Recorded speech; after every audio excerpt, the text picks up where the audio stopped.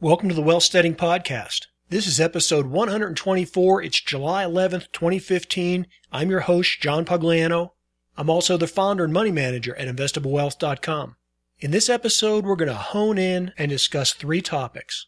I'll briefly provide you with a market review, then we'll touch lightly on Greece, and then the main emphasis of this episode will be talking about China and specifically about what I'm calling China's three strikes. Three strikes as in baseball. So let's get started with the market and specifically talking about the S&P 500. Over the last two trading sessions, with better news coming out of both China and Greece, no surprise, we've seen the indexes rise. However, despite the fact that we're halfway through July and more than halfway through the year, and with all the drama and all the trading range that the market has been bouncing up and down on, as of the close on Friday, we found the S&P up something like, 80, 90 basis points for the year. So if you're a buyer and a holder and you've been sitting in this market, this very turbulent market for the last 6.5 months, you've been rewarded with less than a 1% gain. This has been a really white knuckle experience and a lot of uncertainty to just pay yourself back with as little as 1%. Personally, that's why I've tried to remain mostly in cash this year. Other than moving in and out when I saw specific opportunities, I continue to have the bulk of my portfolio invested in the US dollar. I won't get into that right now. Probably in the next few days, I will put a blog post up over at investablewealth.com addressing that very issue, specifically saying why I still like the dollar. If you're interested in something like that, be sure you sign up for the free email notices whenever I put up a blog post. That full article will go out to your email address. And even though we've seen the market have a nice bounce up these last 2 days, I remain very cautious because I do believe that it's likely that this market, because of its personality, how it only goes down 3 or 4 or 5% and then bounces right back up, I do believe there's, better than a 50 or maybe a 60% chance that going into this next week, if we get good news out of, again, China and Greece, you will see this market go ahead and bounce back up to its trading zone.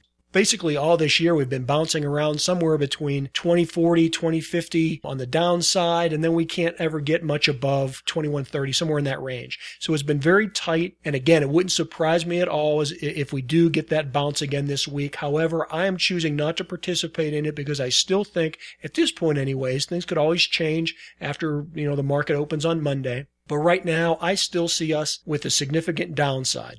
I've talked about it before. I'm not going to go into all the elaboration in this episode, but I'll quickly touch on some of the high points. The market continues to trade at a pretty high premium. It's not that it's necessarily extremely overpriced, but even with this latest adjustment, we're still seeing something in the order of 16.5 times forward earnings. That isn't outrageously expensive, but when you look at the future growth opportunities, in my estimations, I would say that the market is still richly priced.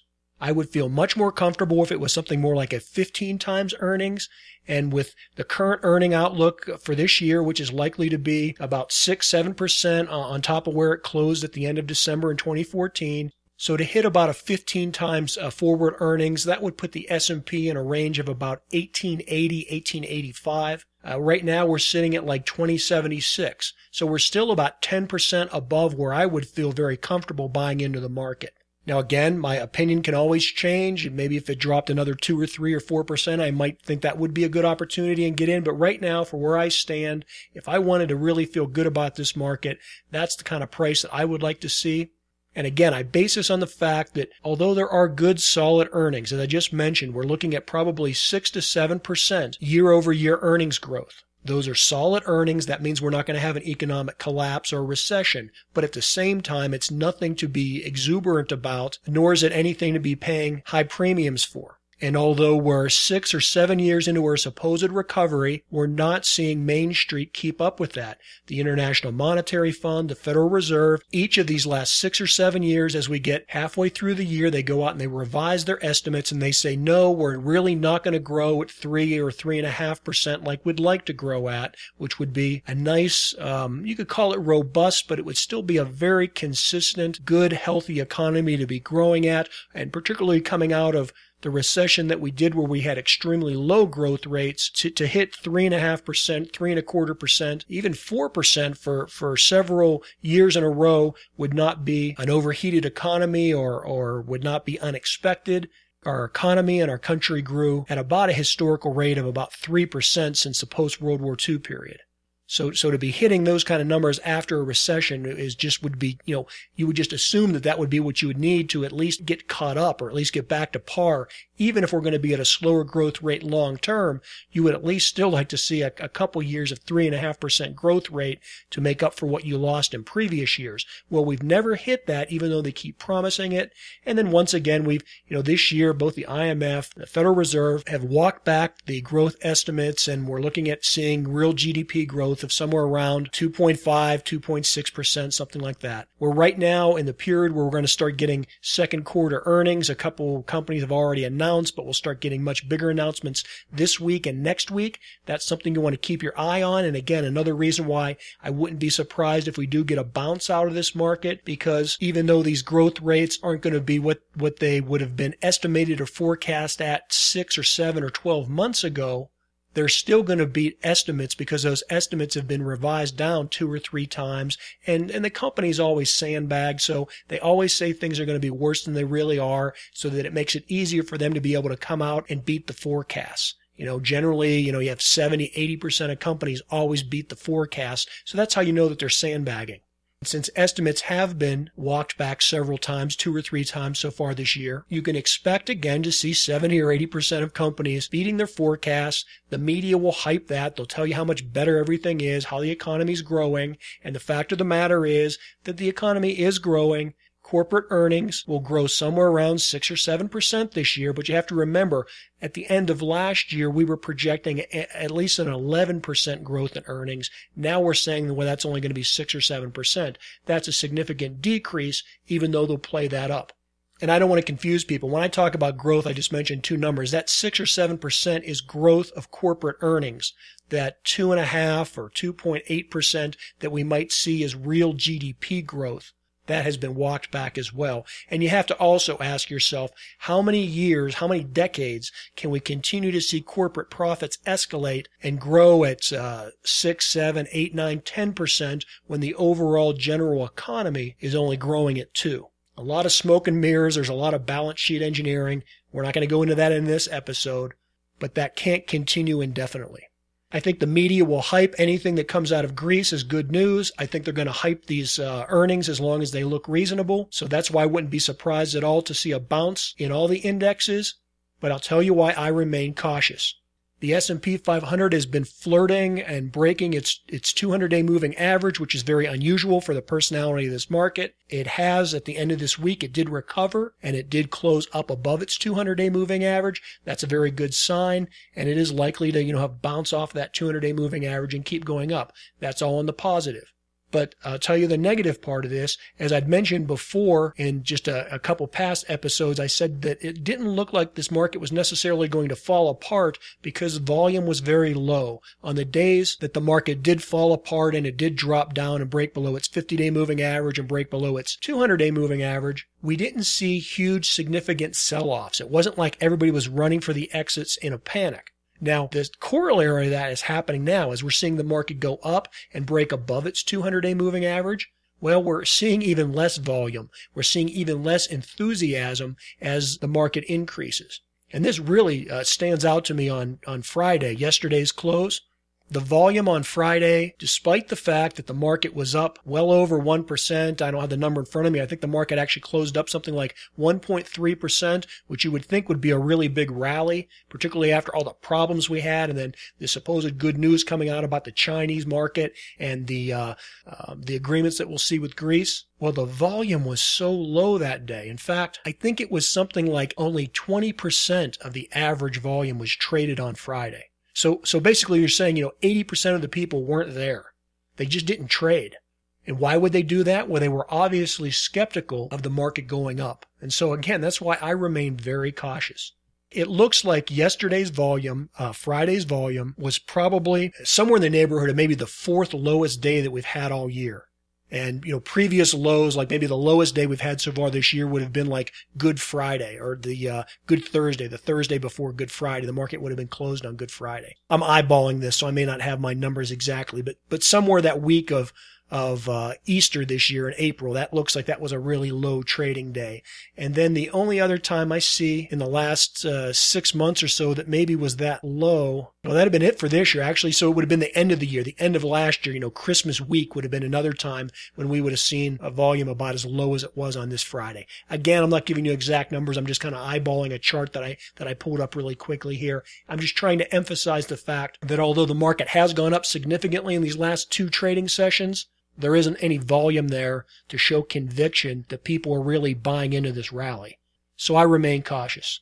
I also remain cautious because although the market has come up above its 200-day moving average, the S&P 500 is still below its 100-day moving average and below its 50-day moving average. And in particular, both the 5-day and the 10-day moving averages are also below those key 100 and 150-day moving averages.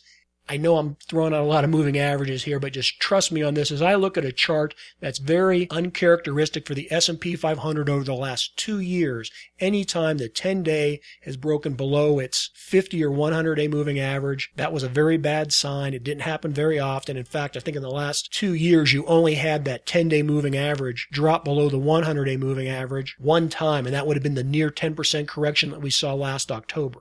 So this correction has only been about half of what we saw last October. The market could still have more room to fall. I'm just going to be cautious.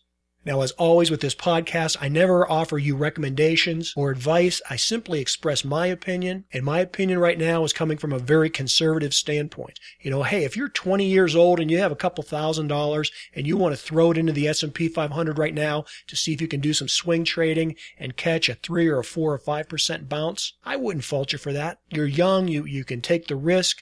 It is, as I said, probably better than 60% chance of being able to go up and maybe not go on to new highs from here, but certainly to bounce back up in the range of over 2,100, which would put a couple 3-4% in your pocket.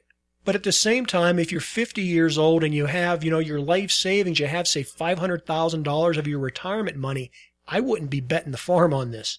I'm too skeptical. I want to wait and see this market stabilize a little bit more. It just looks to me like we're at all-time highs. I base that on what I see with the technicals as well as what I see with major economies like China. We'll get to that in this episode in a little bit. I want to talk about Greece before we go into that.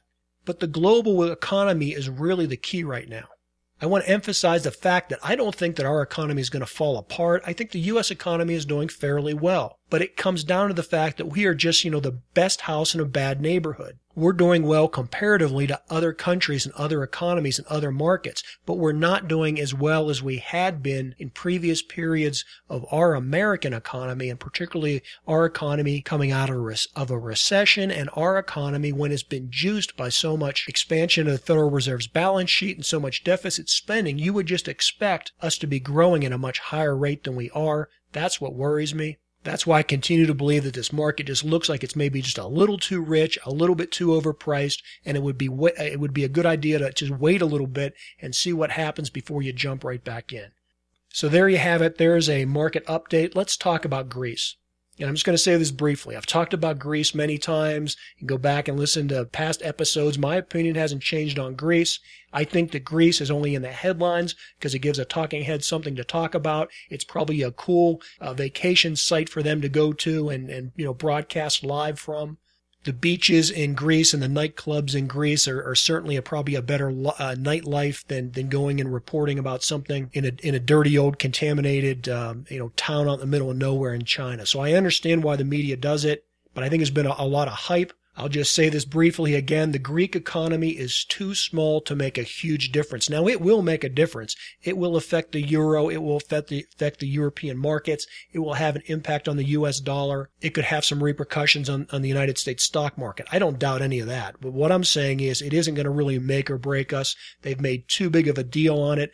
They overshadowed the whole problems that were going on in China. If you've been listening to our podcast, we've been talking about it. But it's only been recently that the news have talked about all the problems in China. So forget Greece. The point I'll make, and again, if I get around in the next day or two to putting a blog post up at Investable Wealth about why I still like the dollar, that is one of the reasons. Because whether Greece is in or out of the euro, whether Greece defaults or doesn't default, the bottom line is the country of Greece, bottom line, is insolvent. And so they're going to be insolvent whether they kick the can down the road a little longer and they don't let them default, or whether they do. They're going to be insolvent whether they let them in the euro or whether they kick them out of the euro. So that $250 or $300 billion isn't going to be paid back anytime soon. That is going to cause the European Central Bank, one way or another, to print more money. That's one of the reasons I remain optimistic on the US dollar. The real problem on Greece is the whole part of contagion. You just think of Greece as a sick economy. Imagine that they're a sclerotic or a diabetic economy. The analogy we'll draw is that they're a human being with diabetes. Now, what happens when you have diabetes? Well, it's mostly, if you have type 2 diabetes, it's a lifestyle illness. So if you exercise and you get your diet healthy and you get your insulin level right, whether you do that with medication or whether you just do it with diet and exercise, as long as your insulin levels are okay and you get your behavior corrected, you're likely to be able to survive and maintain and live a healthy lifestyle because you can control your diabetes. Now, that would likewise be with Greece. If they can get on a good program and get things together, they may be able to pull out of this, or they may be too far gone to go. We don't know. But the real problem is, remember, Greece is very small, so that's not the problem. The problem is if that contagion spills over to Italy or Spain or Portugal or all of Southern Europe. That's where the problem always has been. It's where the problem will be for the next 10 or 20 years. Just like diabetes, if they don't correct their lifestyle. Now again, if they get their diets right, just drawing the analogy, right? If they get their diet right, if they maintain their insulin levels, if they get some exercise, then they can pull out of this and they can have a healthy economy, just like a human being can live with diabetes.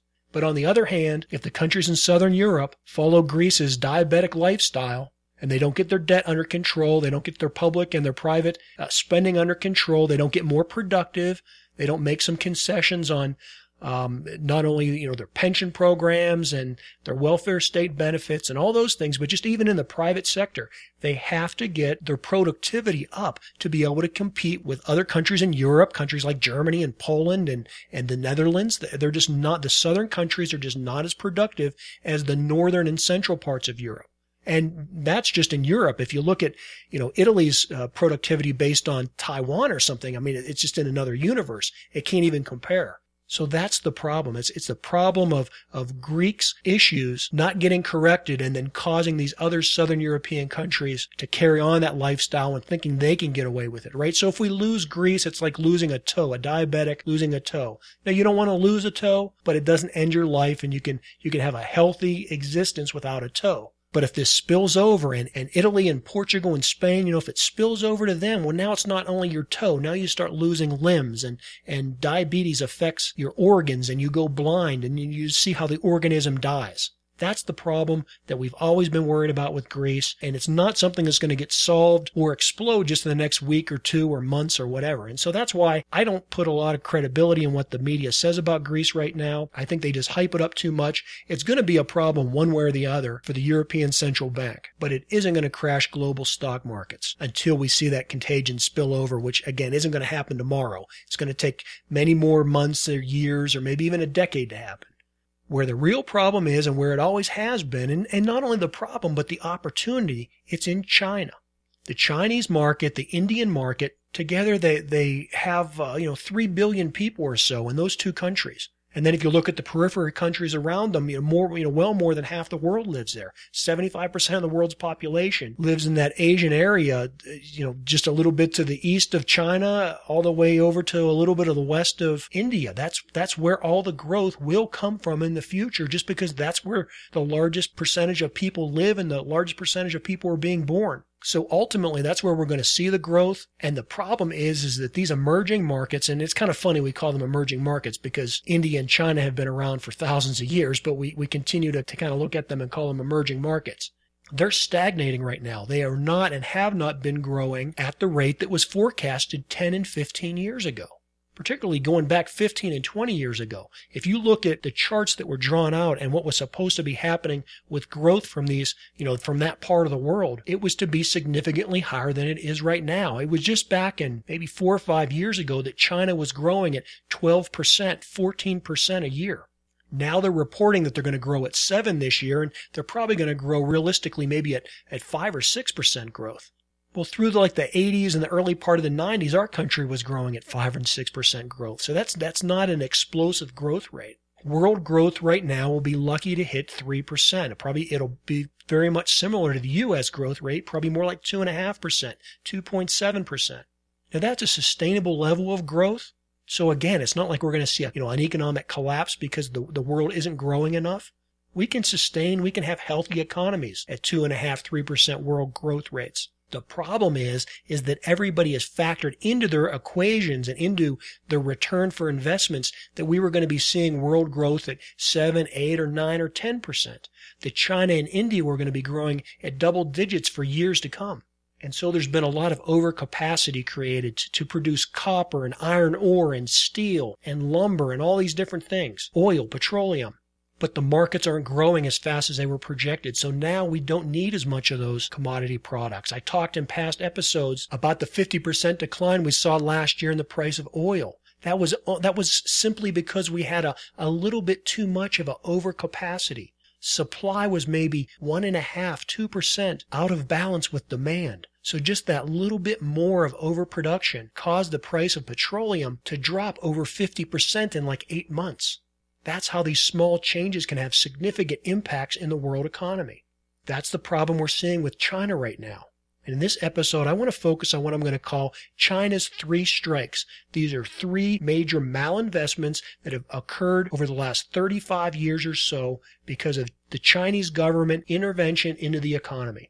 Up to this point, the 2 strikes that they had over these last 35 years have put us in the situation that we're in right now with this overcapacity of commodities and raw materials. And the 3rd strike we're going to talk about is what's going on just specifically over these last 4 or 5 months with their stock market. That's the 3rd strike. Now in baseball, you only get 3 strikes and you're out. I'm not predicting a collapse in China. We've seen the Japanese economy where they've been able to float and levitate their Bank of Japan intervention to where they have, well over 200 times debt to their GDP ratio. They've done that for, these 25 years now. So I don't know how long we'll see China be able to get away with similar stunts because China has at least had the growth to support it. But with their most recent schemes of getting in and manipulating their stock market, that is definitely creating a large amount of malinvestment and is definitely a 3rd strike. And in my opinion, that's the biggest danger that the global markets have right now. So let's go back in history and review a little bit about what's happening in China over the last 35 years and why I say they have 3 strikes against them. It wasn't until the 1970s that China came out of its self-imposed exile from the West when it shed its cultural revolutionary practices that were imposed by Mao Zedong, and the Chinese communists started to experiment with participating in Western capitalism. Now, because they got started so late, they had to start at the bottom, and it took many decades to build their economy and to enter into Western markets. It wasn't until about the 1980s that China started developing some basic industries. Things like scrap steel production and low-quality textile manufacturing. But once on course, they rapidly built their economy. They went from making cheap products like steel rebar to consumer electronics in just, a little more than a decade, maybe 15 years. But growth wasn't fast enough, and governments and humans are always tempted to take shortcuts. And so the Chinese government tried to prop up their industrial base by either direct intervention or by encouraging investors to make malinvestments in producer-type products. These would be things like factories, and also in the infrastructure that supports them. So by the time we're in the late 90s, a great deal of government money and government corruption is funneled into creating projects that aren't justified by the market. They're building bridges to nowhere. They're building factories to make products that aren't being demanded by the market. But this is ignored because the mentality of the Chinese government is that if we build it, if we invest, we'll be creating jobs, we'll be employing people, and we'll dominate these markets that we're going after. That was strike 1 for the Chinese. Well, after pursuing that policy for some time, and even today we still see remnants of it, the global world market is in a manufacturing overcapacity. We have far more supply in many areas, particularly in basic industrial products, than what there's demand for. So when the Chinese government saw the diminishing returns they were getting for the malinvestments in producer products and in infrastructure, they started to shift over and tried to encourage investors, and again, even with direct government intervention, moved into developing real estate And so starting sometime probably, I don't know, maybe it was the early 2000s, but certainly by the mid 2000s, a bubble was already starting to form in Chinese real estate. They'd already built all this infrastructure. Now they doubled down and were really focusing on building projects for like high-scale housing projects, large retail shopping areas. In fact, if you believe the critics, whole large cities were being built, villages and towns that were unoccupied, that nobody lived in. Now, I have been to China. I attest to the fact that I did see many office buildings and many housing complexes that looked like they were vacant, looked like they were either partially constructed or just in a continual state of being constructed with no one inside them. You could see at night, you could see all these cranes and buildings and no lights on, no one living in them. I also remember being in some parts of China outside of the main cities and just seeing these very luxurious, very high-end shopping malls. And you'd go inside and they would be filled with extremely expensive luxury products, high-end leather purses, Rolex watches, things like that. And literally no one around to buy them. And if you look at the outside community, no one there with any economic means to buy these products. And if you'd asked the local Chinese people what this was about, they would say, well, the tourism, this is to support tourism. The tourists are going to come. Rich people from South Korea and Taiwan are going to come here on vacation, on business, and they're going to buy these products. And then as you look outside and into the community, you just see a very poor subsistence, rice paddy type farmland. And there might be some factories that were built there. And even though large in nature, they were operating at a very low capacity because they were part of that strike one where they were built to create products into a market that didn't exist. I can't attest to how wide scale this practice was, but I know that I saw it. And so when I read about these uninhabited ghost towns in China, for the most part, I believe they're true. And so now this malinvestment in real estate and residential housing and retail properties, that was the second strike for China. And the law of diminishing returns occurred for that a lot faster than it had when they'd been involved in the industrial development. And so it didn't take too long for the Chinese government to realize that this real estate investment wasn't paying off. And so in just recent years, the Chinese government focused on developing their financial markets and in particular developing their stock market. They have several markets across China, but the two really large ones are the Shanghai, and that exchange can be likened more to America's blue chip stocks, to our Dow Jones Industrial and the S&P 500, things that would be listed on the New York Stock Exchange. And then down in Shenzhen, they have an exchange there that focuses more on their technology sector or more on their growth or their aggressive stocks. I guess you'd make that more akin to our NASDAQ. And then their third market would be very speculative and more like our over-the-counter market. This is the extreme micro caps and the penny type stocks, the very, very speculative things.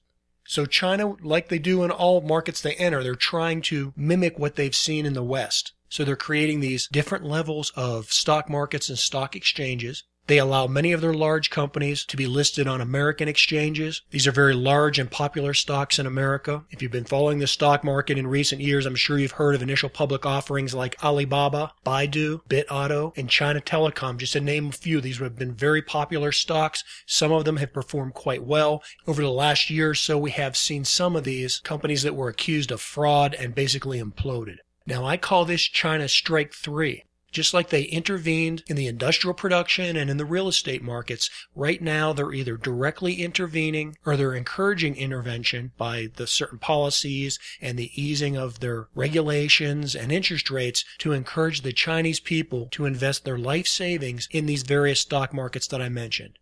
Well, despite the fact that there might be corruption and fraud, Chinese people have been encouraged to invest their hard-earned money in these companies. And so you wouldn't be surprised to realize that we're seeing bubbles form. So as the Chinese government encourages these malinvestments and you hear how they're trying to prop up their currency and have their currency used as more of a reserve currency and trying to have more interaction on the international standard with the pricing of things like gold. I'm sure you've heard those type things reported in the press. Well, they're trying to gain this notoriety in the financial industries by building up their stock markets. And that's one of the reasons why they're trying to encourage their citizens and small investors to take these speculative actions in their stock markets. And this has really started to pay off in the past, say, 7-8 months. The Shanghai stock market had pretty much mimicked what we'd seen in the United States in terms of our financial crisis of 2007. That's when their market peaked out and it hit an all-time high, and then it crashed, and then it saw its low points probably around 2012. Well, in November of last year, 2014, things started to improve, and they started to improve rapidly. In fact, from November of last year until late May or early June of this year, just a period of a little more than 6 months, we saw the Shanghai stock market more than double. It rose up astronomically. And a lot of this had to do not only with self-induced investor enthusiasm, but as I mentioned, the encouragement from the government, as well as the direct subsidization of these small investors getting into the markets, because the Chinese government felt it was to their advantage to hype up and create this bubble, just like they had with the industrial development and with the real estate development. But for right now, it looks like the law of diminishing returns really caught up with them on this investment, because those markets peaked out around mid-June, and so over the last 3 weeks or so, we've seen that stock market bubbles start to collapse. The Shanghai index collapsed over 30%. The Shenzhen was down about 40%, and then there's small speculative over-the-counter type markets. Reporting there is very sketchy, but probably somewhere in the neighborhood of 50 to 70% is where those stocks dropped. This is just over the period of the last 3 weeks or so. Now, the Chinese government did intervene, and that's why this past week you've probably heard that their market has turned around, and that's why we hear all this optimism. But the fact of the matter is that it's just stabilized. The Chinese stock markets have lost something in the neighborhood of probably more than $3 trillion, and this is even after the government has come in and intervened and tried to prop these up. To put that into perspective for you, that's about the size of a major developed economy. That's about the size of a country's GDP like Britain or Germany. The third and fourth largest economies in the world are only in the neighborhood of $3.5 to $4 trillion. So for that amount of money to be wiped out in such a short period of time, that's important not only to the Chinese economy, but because of China's large impact, it affects the entire globe and could have a lot of repercussions in the U.S. as well. Look at a company like Apple. Much of Apple's sales and profits over the last 18 months have been attributed to the opening of the Chinese markets to their products. Millions and millions of new iPhone 6s were sold into China. If the Chinese consumer, the man on the street in China, has lost over $3 trillion of his wealth, of his accumulated saved wealth, just in the past few weeks on their stock market because of speculation, how is that person going to have the ability to consume and buy more Apple products? That's the concern, and that's why you see that this is an impact to our market, and companies like Apple stock have taken a hit as well. Now, the Chinese government is not taking this sitting down. Something like 40 to 45% of the shares in the market trading has been frozen in, where they're not allowed to be traded at all. They've stopped the issuance of all new initial public offerings. They've put out policies and rules saying that anybody that owns 5% or more of a company's stock is not allowed to sell for at least the next 6 months. They're cracking down on people that they feel are speculators or people that might be short selling the market trying to drive down prices, and they'll bring criminal charges against those people. They've changed the rules and regulations on the large institutional purchasers like pension funds and insurance companies. They're allowing them to invest much higher amounts into risky things like stocks. And in fact, they're going in and they're making some of these banks and insurance companies and hedge funds and mutual funds and things like that, they're making them specifically go in and buy stocks and make investments that these companies otherwise wouldn't want to be making. They're doing this to try and prop up their stock market so that this bubble doesn't break further. These are the same policies that they used in their industrial development and in their infrastructure development and in the real estate deals. And while they were strikeouts there and they really didn't work in those markets, I believe they're probably going to work even less in the financial markets because these markets are so fluid, these markets are more arbitrary, and it's hard to really define a price. So the question over these coming weeks and months will be, is the Chinese government big enough to go in and intervene and prop up their market without creating some type of a bubble bursting or without creating some type of a currency crisis? I think it's unlikely, but we'll have to wait and see. I also think that even if they are able to stabilize the market, that this interaction and this malinvestment, this strike three for the Chinese, will have spillover and carryover to the overall growth of the global economy, because the money printing and the intervention not only of the Chinese government but of the Japanese government and the European Central Bank and the American Federal Reserve and the Australians and everybody else, no matter how much these central banks print money and try and pump up and prop up the economy, we've still seen a collapse in commodity prices. And I know I keep harping on this episode after episode, but things like copper, iron ore, cement, all the basic commodity materials, even things like gold and silver, look at them. These prices are still depressed.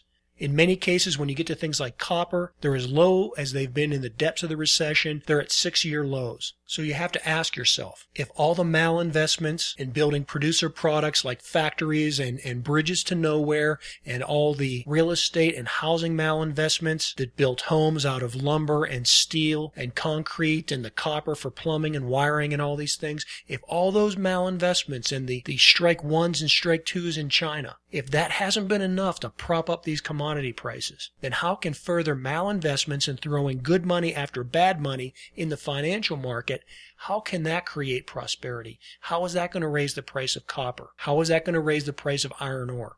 I'm very skeptical that it will be able to. So I will patiently wait and see what happens. I can't see the future. I can't predict the future. China may be able to weather this storm and go on and be able to make strike 4 and strike 5 and, strike 15. I have no way of knowing, but I watch these numbers closely every day. These type things are the key critical indicators that I look at that determine what markets I invest in and when I choose to invest. Right now, I don't like what's happening. I think it's too uncertain. I'm going to stay half in cash and half in the US dollar until I think it's appropriate to do something otherwise. Full disclosure, I do have a position where I'm shorting oil, as I've mentioned in previous episodes. That has turned around. That position is working well for me. But I do want to stress that that is a personal position. It's something that I felt was way too risky to involve my client money with. And so any money that I have dedicated to shorting oil is my own personal money, and it's a very small percentage of the overall portfolio that my firm manages. This week, I think we're going to continue to see volatility. I wouldn't be at all surprised to see the markets spike and bounce up. We do have major earnings announcements coming out. That'll be occurring not only this week, but for the next 3 weeks. So on any given day, you can see the market bounce up. And then if there's drama in Greece or more problems with the Chinese market, you could see those gains rapidly fall apart. So you're going to have to take it day by day. Again, I would just advise being cautious. That'll wrap things up for this episode. As always, this is John Pugliano wishing you the very best of returns.